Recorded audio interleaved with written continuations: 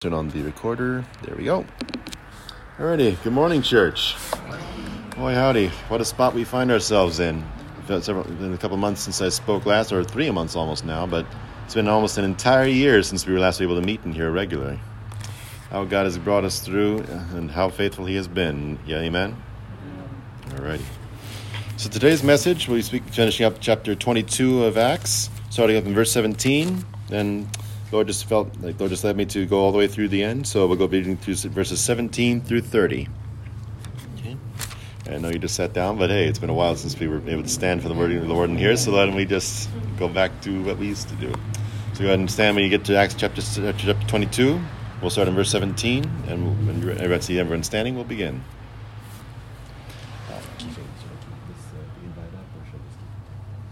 As long as it's not deterring whatever you want to do. Okay. Alrighty then. So today we start up in verse 17. Paul's in the middle of his dissertation, and we'll see how it ends. Now it happened when I returned to Jerusalem and was praying in the temple, then I was in a trance, and I saw him saying to me, "Make haste and get out of Jerusalem quickly, for they will not receive your testimony concerning me." So I said, "Lord, they know that in every synagogue I imprisoned and beat those who believe in you, and when the blood of your martyr Stephen was shed, I also was standing by, consenting to his death, and guarding the clothes of those who were killing him." And then he said to me, "Depart, for I will send you far from here to the Gentiles." And they listened to him until that word, and then they raised their voices and said, "Away with such a fellow from the earth, for he is not fit to live." Then, as they cried out and tore off their clothes and threw dust into the air, the commander ordered him to be brought into the barracks, and said that he should be examined under scourging, so that he might know why they shouted so against him. And as they bound him with thongs, Paul said to the centurion who stood by, "Is it lawful for you to scourge a man who is a Roman and uncondemned?" When the centurion heard that, he went and told the commander, saying, "Take care what you do, for this man is a Roman." Then the commander came and said to him, "Tell me, are you a Roman?" He said, "Yes." The commander answered, "With a large sum I obtained this citizenship." And then Paul said, "But I was born a citizen." Then immediately those who were about to examine him withdrew from him. And the commander was also afraid after he found out that he was a Roman, and because he had bound him. The next day, because he wanted to know for certain why he was accused by the Jews, he released him from his bonds and commanded the chief priests and all their council to appear, and brought Paul down and set him before them. Let's go ahead and join me with prayer. Lord, we just thank you for this day, that we can come and gather and worship and learn from your word and be replenished by your Spirit, Lord. Pray, Lord, that as we enter into this time, that you would just be in the midst of our fellowship, Lord, that you'd be as we would love you with our hearts, souls, mind, and strength, Lord, that you'd just be in the midst of it, and we would be glorified in all that we think, say, and do, Lord. Pray that you'd plant the seed of your word in our hearts, that it would be watered by your Spirit, and it would produce a crop tenfold for you, Lord, that it would be just a bountiful harvest for your kingdom. I pray all these things, Lord, in your name. Amen. You may be seated.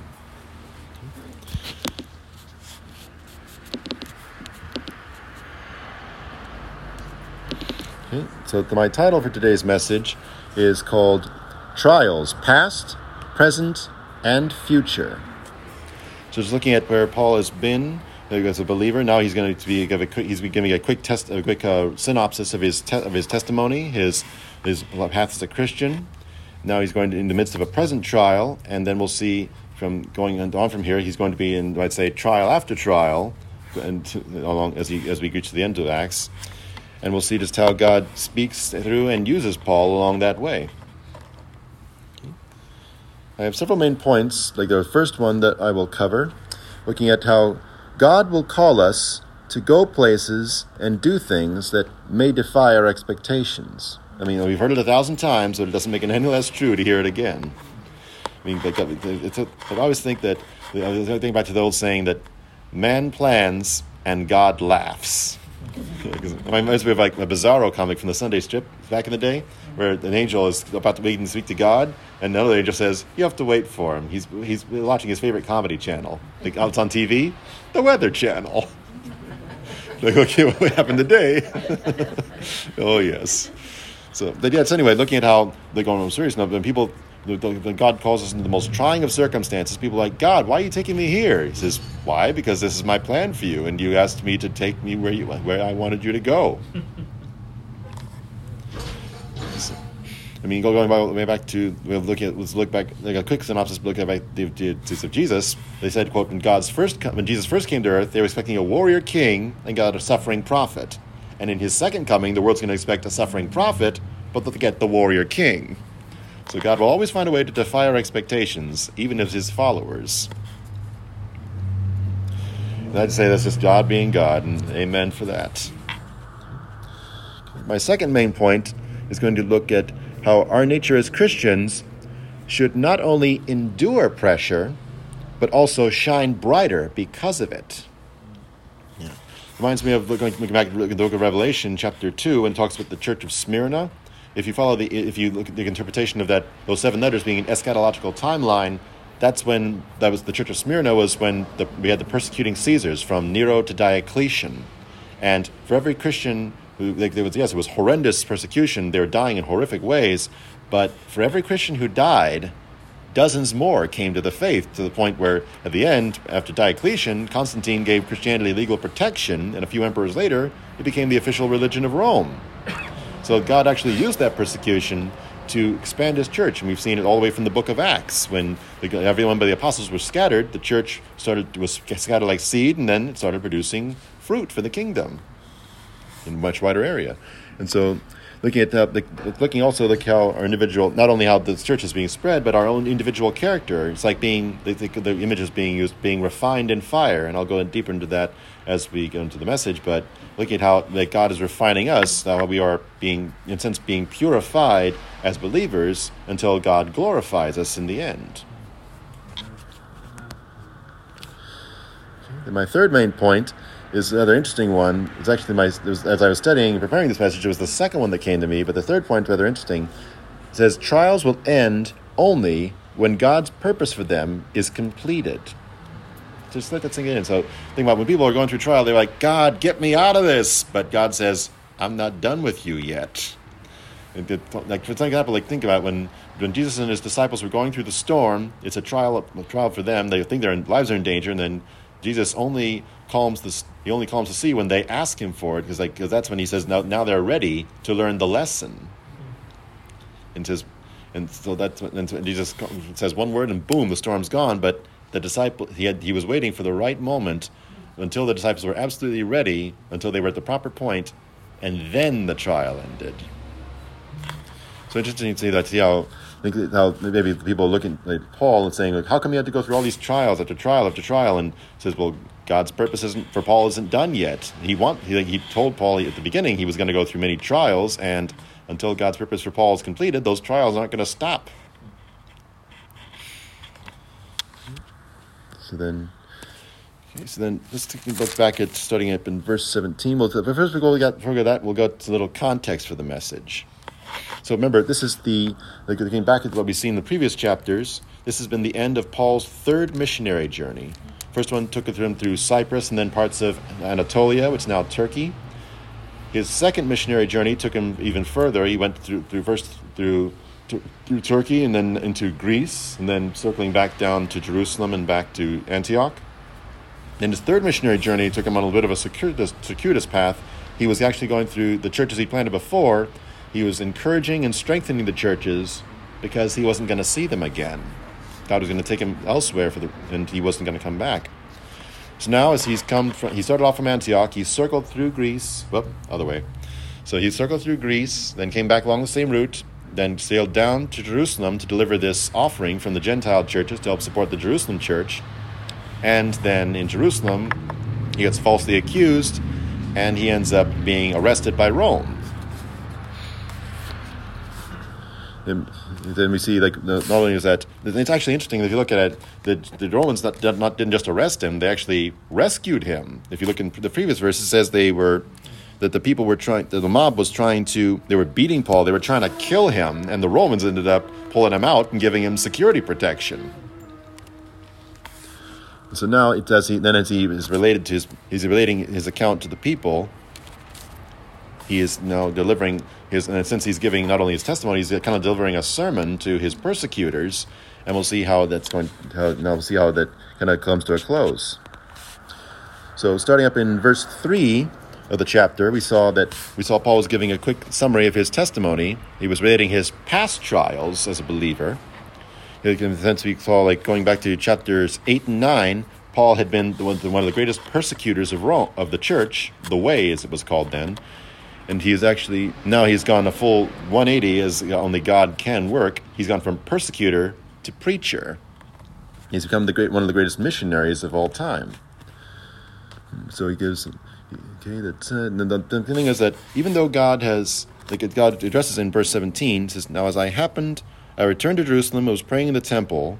This is after he's come back from Antioch, after he was left down in a basket and returned to Jerusalem. "I was praying in the temple, I was in a trance, and I saw him saying to me, 'Make haste and get out of Jerusalem quickly, for they will not receive your testimony concerning me.'" And it's that interesting that Paul was, if you think about it, if anyone was qualified to preach to the Jews, it would seem that Paul was the one. I mean, he was a Pharisee among Pharisees. He was a student, one of the greatest rabbis of his day. He knew the word forwards and backwards, and yet God says, they won't accept your testimony. Why not? Because of who Paul was. Like, in a sense, yes, he was. I kind of think back to what we see with the story of the other apostles. Like, in a sense, like Paul is a sort of a 13th apostle. We saw Judas come in and out. We saw Matthias replace him in Acts chapter 1. So there's the 12, and then there's Paul. So he's of the 12 apostles.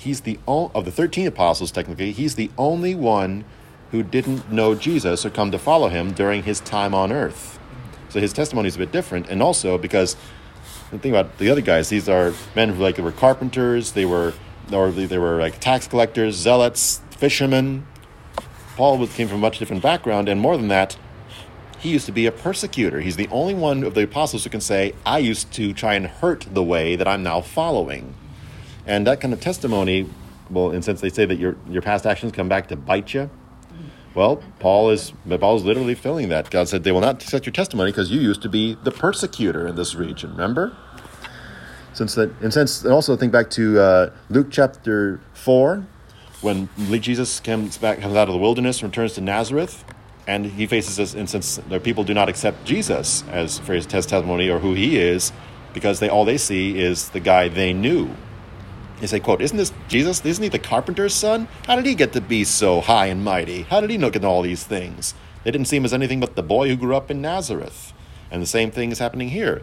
Paul, even though he was a changed man, all people would see when they saw him in Jerusalem would be Saul of Tarsus, the former persecutor. And so God says, they won't accept your testimony here, Paul, because of what happened to you in chapters 8 and 9. But that just means that God's saying you can't. God's not saying you can't share.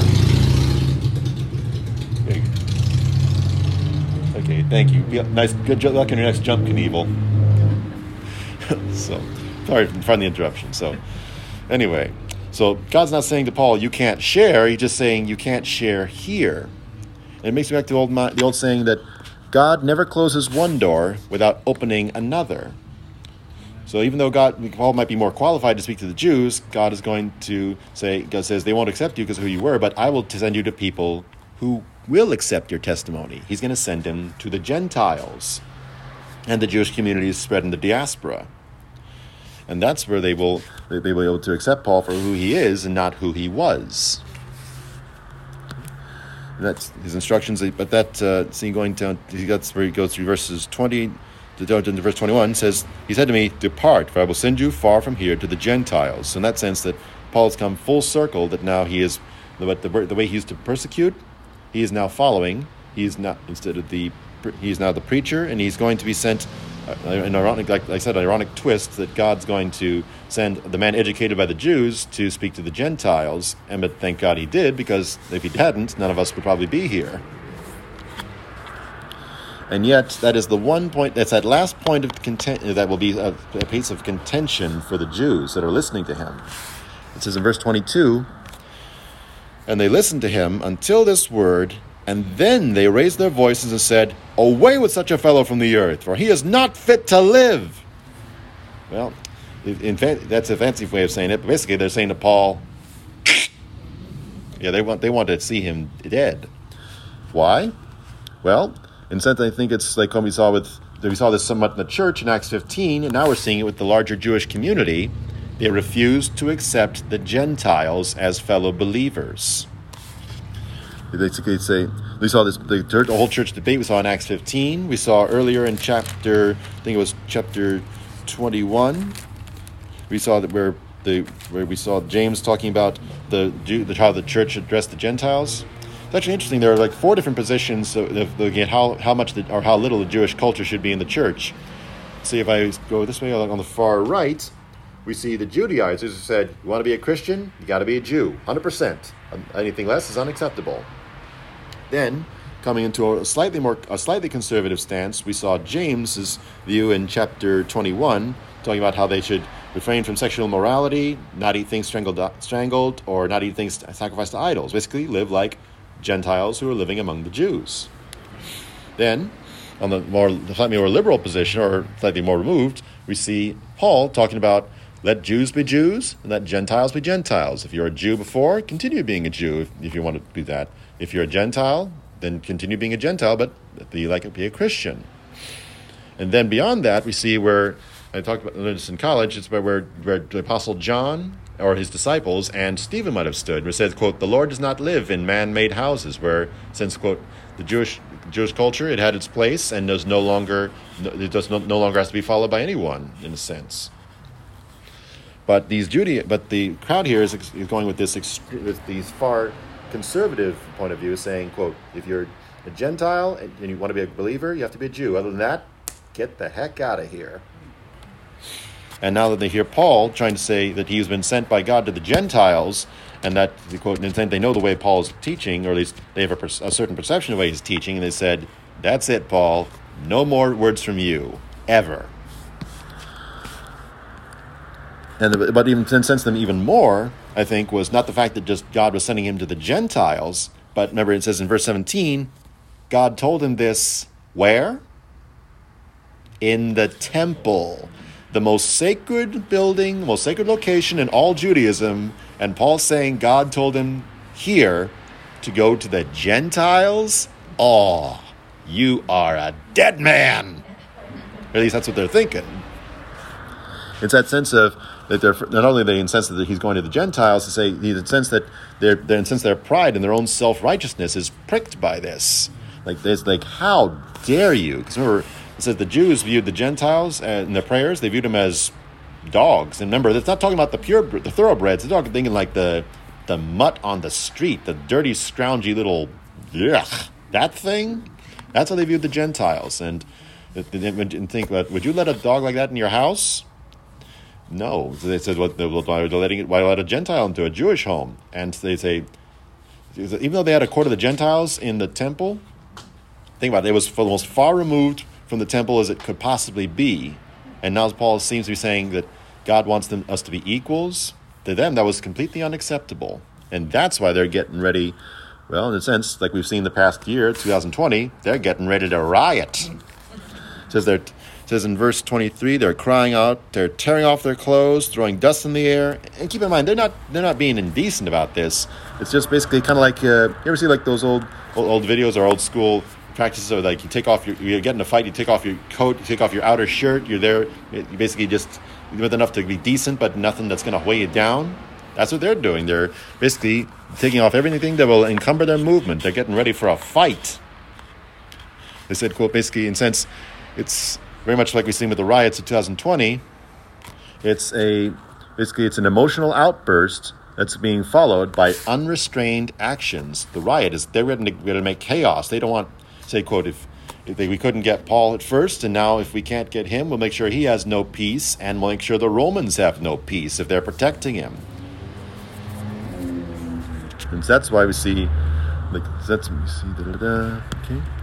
So that's where you see that's going to be, they're getting ready to riot, and then that's why the Roman commander says, whoa, this is getting a little more out of hand than I thought. I mean, before they thought things were going to be okay. They were rioting, they were trying to kill this guy, then they calmed down, and now it's like the heat just turned on to like double times or exponentially more intense. It's like, okay, this is going to be trouble. I think I need to know what's going on here.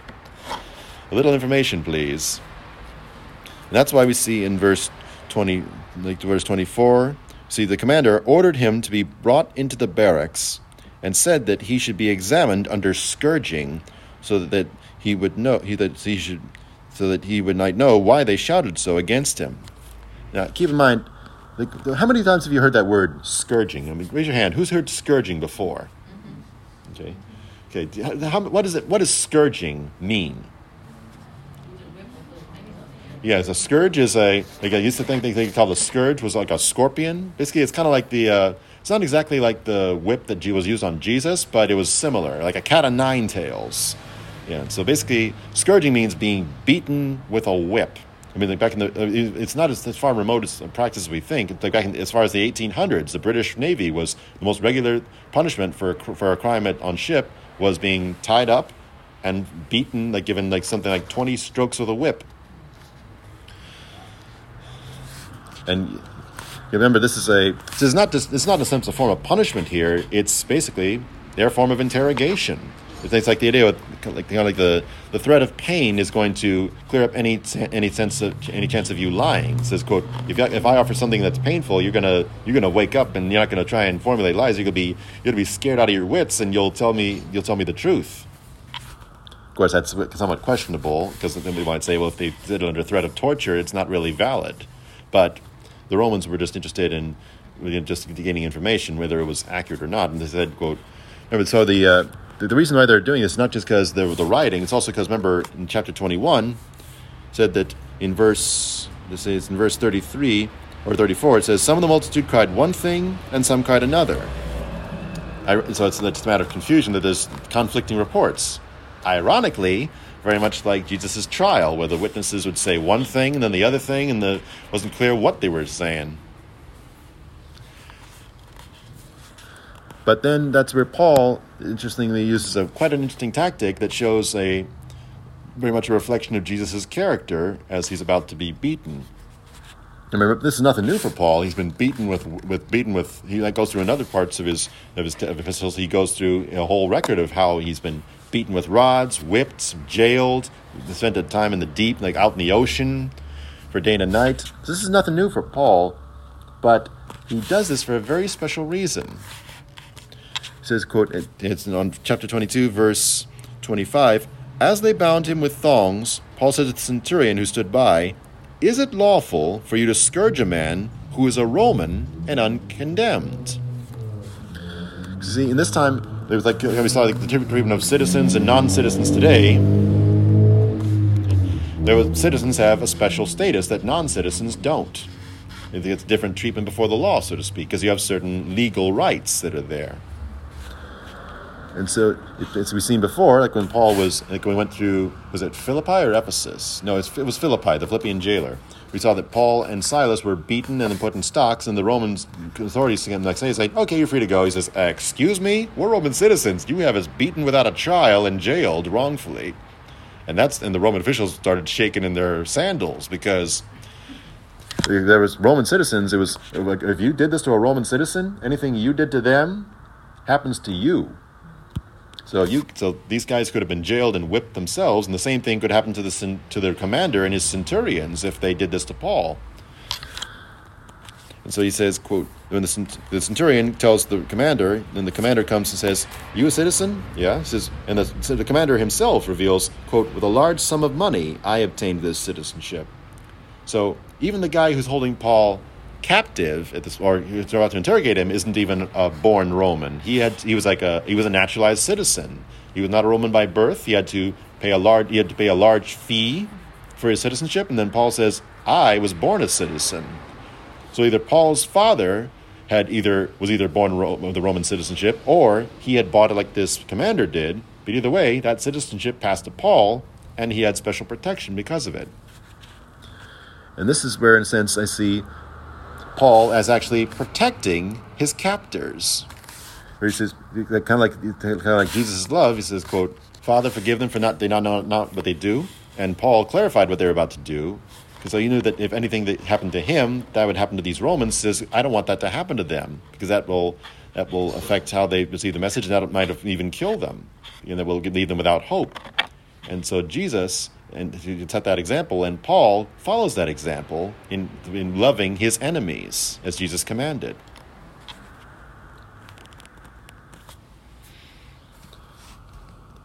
And then following further into the end of the chapter, we're seeing verses 29 and 30, like after the commander has released him from the thongs he released him from the rack, so to speak, and he's just kept them overnight. It says, the next day, because he wanted to know for certain why he was accused by the Jews, he released him from his bonds and commanded the chief priests and all the council to appear, and brought Paul down and set him before them.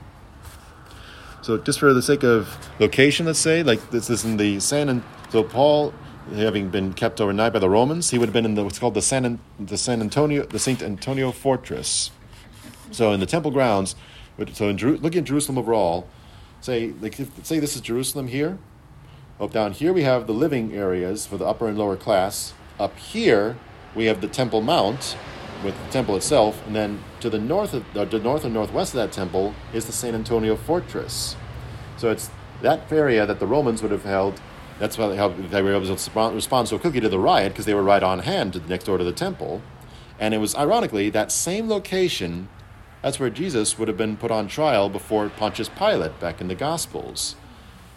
The same place where he would have been scourged struck with a lash 39 times, and then from there he had to drag his cross out of Jerusalem. And it's the same place where Paul was about to face similar persecution, and where he would be held overnight until he was ready to face the council, the high priest. So for clarification here, like looking at how many have heard the term the Sanhedrin before? Mm-hmm. Yeah, I know I'm preaching to the choir here, but I just want to make sure that in case anyone's unfamiliar with it. So the Sanhedrin is the Jewish civil and religious authority. So remember, they don't have kings at this point. The kings are following the Idumean dynasty with Herod the Great. He inherited from his father, and then it's passed down to his sons at this point. And so they don't have. So since the Idumeans, actually, interestingly, Idumean comes from Edom. So these guys are actually descendants of Esau, who are ruling over descendants of Jacob. And they call them Idumean because they were forcibly, unwillingly converted to Judaism. So even though they were technically circumcised and all that, they did not follow the ways of God, and that's why Herod was so willing to sacrifice every baby boy 2 years and younger to save his own throne, because he didn't fear God. He only feared the Roman authorities who put him in power. And yet, so with the kings aside, the Romans are the ones who are actually the military authority. They're the ones who hold the power of life and death, and are able to invade Israel and wipe it out if they want, if things get too heated, which they will eventually in the Jewish rebellions. But the Sanhedrin are the ones who are the civil and religious authority for the Jews. So just to summarize, this is a mixture of both the Pharisees and the Sadducees, two of Jesus' main opponents. The Sadducees are the upper class, the priesthood, and the Pharisees are going to be the scribes from the middle class. And ironically, Paul is now on trial before the same guys that he used to be. Basically, in a sense, he says, "Hi guys, remember me? I used to be one of you." Yeah, because these are not only his former supporters, they are actually used to be his superiors. Back in chapters 7 and 9 of Acts, they were the ones who had stoned Stephen while Saul was watching their cloaks. It's like I said, the same thing. They took off their outer garments so they wouldn't be encumbered while throwing rocks at Stephen. And Saul was there. And then he's also the one that they gave letters of authority. Basically, he was like a privateer or a sheriff being issued a warrant for the rest of the Christians. And these are the guys who had sent Paul out with that authority. And now he's the one, ironically, on trial before them, as Stephen was. And yet, like I said, it's just like the commander said. He wants to know why he's being accused by the Jews. So in a sense, this is just this is like a preliminary hearing. It's not a formal trial, so to speak. And what's more, even if it was a trial, the Jews couldn't do anything except make a recommendation. Like I said, the Romans had the power of what's called life, the power of life and death. It comes from it's the symbol called a fash. It was like a bundle of sticks with an axe in the middle of it. That's actually where we got the term fascism from. It became in the 20th century. But basically, the Romans, I could say that in Jesus' trial, in John chapter 18, Pilate says, hey, if he's one of you and he broke your law, then take him and try him according to your laws. They said, quote, we don't have the authority to condemn someone to death because Rome had taken that power away. And so Paul is going to be on trial before these guys, but they're not going to be able to do anything but basically send him on to the next authority because they don't have that kind of power. So it's interesting seeing from the end of this chapter that this trial before the Sanhedrin is going to be, we'll see the rest of the book unfold. But before this time, we've seen it focus on the larger church and on the missionary journeys. Now it's going to focus entirely on Paul's journey to Rome. From chapters 23 to 28, we'll see him traveling from place to place, whether it's within Israel or overseas. The rest of the chapter is going to focus entirely on what some people refer to as Paul's fourth missionary journey. Because even though he's going to be on trial and going to house arrest, he is basically doing what God told him he was going to do. It's a fulfillment of his ministry. As you see, God was speaking to Ananias in Acts chapter 9, verses 15 and 16, when he's giving him the vision of saying, go to Saul, and after Paul has been blinded, he says, I've shown him a vision that you're going to come and pray over him, and he'll receive his sight again.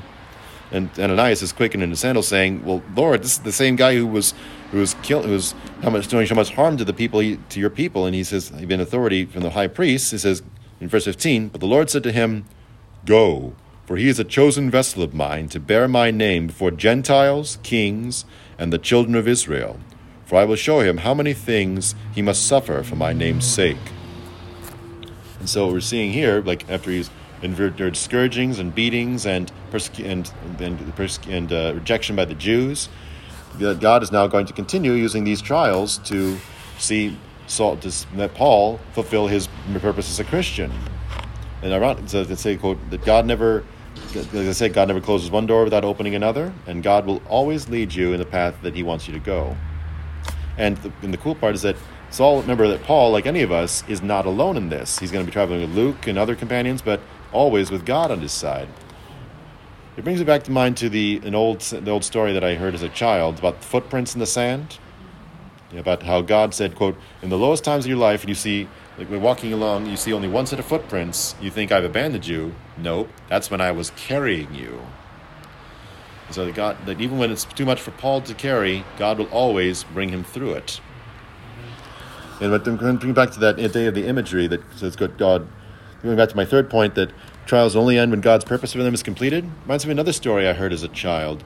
This one I read in a book my mom gave me, about how this young man is so angry about how basically he wants revenge for the way people have treated him as a young man or as a Christian, and his father says to him, remember this, the king's image. He sounds like, what? Well, come on, let's sit down, I'll tell you. So think about the process of, think about, look at your pocket. He pulls out a coin, says, how do you think that coin got to be that way? He says, well, I suppose somebody made it. You're right. But remember, it was a long process. Yet the metal had to be dug out of the ground. It had to be put to the fire to be melted down and purified of impurities. And even then, it had to be hammered and refined through physical pressure. And only at the end of that process is it stamped, like in the old days, with the king's image. It says, quote, so yes, God's going to bring you through trials. They're built part of life. It says, quote, and he's making you into the image of his son, but you need to be able to endure the pressure and the heat of that process that comes with that. Like I said, like God's purifying us, but nobody said that purification process was easy. I mean, let's face it, we're messed up people, and God's got a lot of work to do on us. But in the end, that's where we see in the end result with glorification, that's where we'll see ourselves as coins stamped with the king's image, the image of Christ, but God's still working on us. We're still going through the forging and the forging and the hammering process of becoming like Jesus. And that's why the trials continue in our lives, because God's not done with us yet, and until his purpose is completed, the trials continue, and we can take heart that he's with us every step of the way. Join me in prayer, please.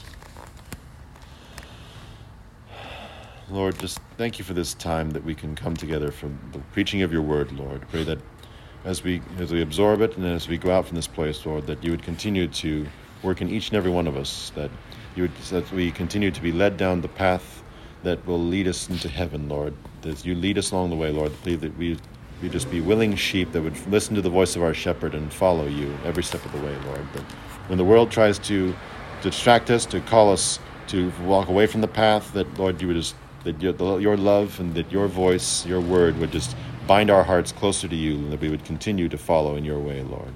Pray that until you bring us to the end, that we would be faithful and enduring to the end, Lord. That whatever you're calling you place on our life, that we would be willing and supple in your hands, Lord, like the potter's hands with the clay, that we would just be willing to take on whatever shape and go wherever you call us to, Lord. Pray, Lord, that we'd be patient and always be looking for your return, Lord. Be looking for you every day until you return. Pray all this in your name. Amen.